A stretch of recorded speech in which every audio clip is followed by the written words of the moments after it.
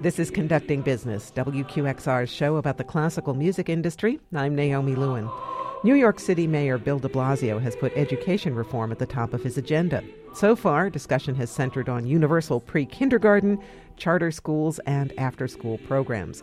But last week, there was other news about city public schools that might trouble education advocates. High school students aren't getting enough arts. An audit by the New York State Comptroller's Office found that 2/3 of city students don't meet state guidelines in the arts.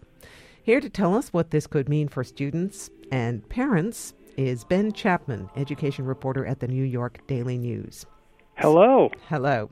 So what are the problems that this state audit identified?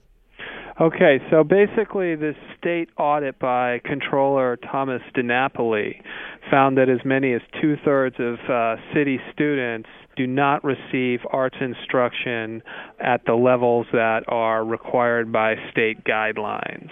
What are those levels? The key requirements would be that all students must receive some arts instruction, and then it varies from grade to grade in terms of how much instruction they're supposed to get. For instance, in grades 1 to 3, students are supposed to get 186 hours of instruction in the school year, equally divided among dance, music, theater, and visual arts. In grades 4 to 6, they're only supposed to get 93 hours or more of instruction in those topics. So it changes as the kid moves through the grade levels in the city. You know, that's just a taste of what some of the requirements would be. And what other problems did the audit find? Well, the audit found that many kids did not meet the required amount of hours of instruction. The controller also found that many arts students were being taught by non-certified teachers. So these are public school teachers who may not actually be experts in the arts teaching the classes. And then they also found that many of the classes did not have a syllabus that met the requirements for an arts syllabus. The point is not just for the kids to get these number of hours per year, but they're also supposed to actually receive an education in the arts, yes. So, why did New York State conduct the audit? Well, basically the state sets these standards for the city to meet in various areas of the public schools that they use as conditions for funding. So basically there are also, similar requirements for physical education. And then as a stick to make the city do what they want them to do, they could theoretically withhold funding at some point. So they keep an eye on these things. It seems like we've been hearing for decades about cutbacks in arts education. Has it gotten even worse in recent years? This is an area of some debate. If you look at the research, the city produces this thing called the Annual Arts in Schools Report. The most recent one was for the 12-13 school year. And that report found that the level of instruction has been flat or slightly improving over the past several years. But art is one of these things where when you talk to educators and parents and students, they're always complaining that arts education is being cut.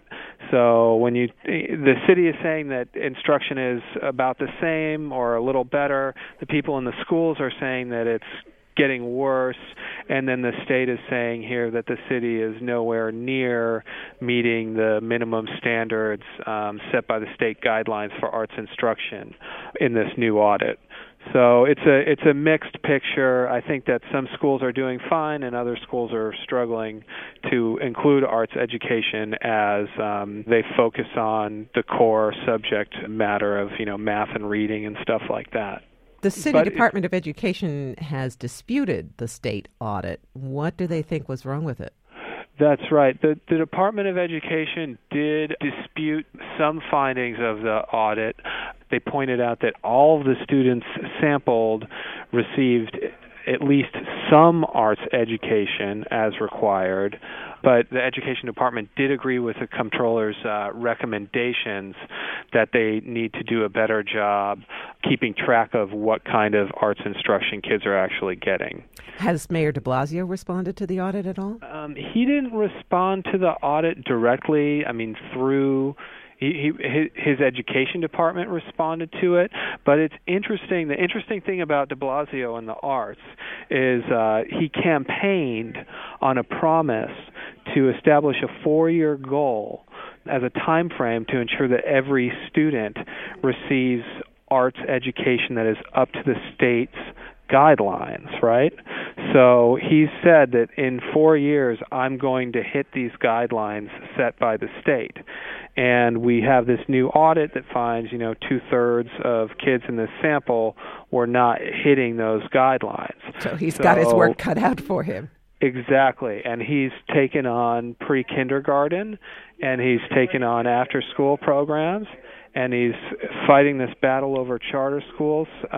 So he's got a lot going on in the public schools. It seems like whenever there is a discussion of education reform, the arts kind of get pushed to the side, maybe considered a frill, not as important as reading or math. Do you think arts advocates need to make a better case for why the arts matter? That's a astute observation that you make.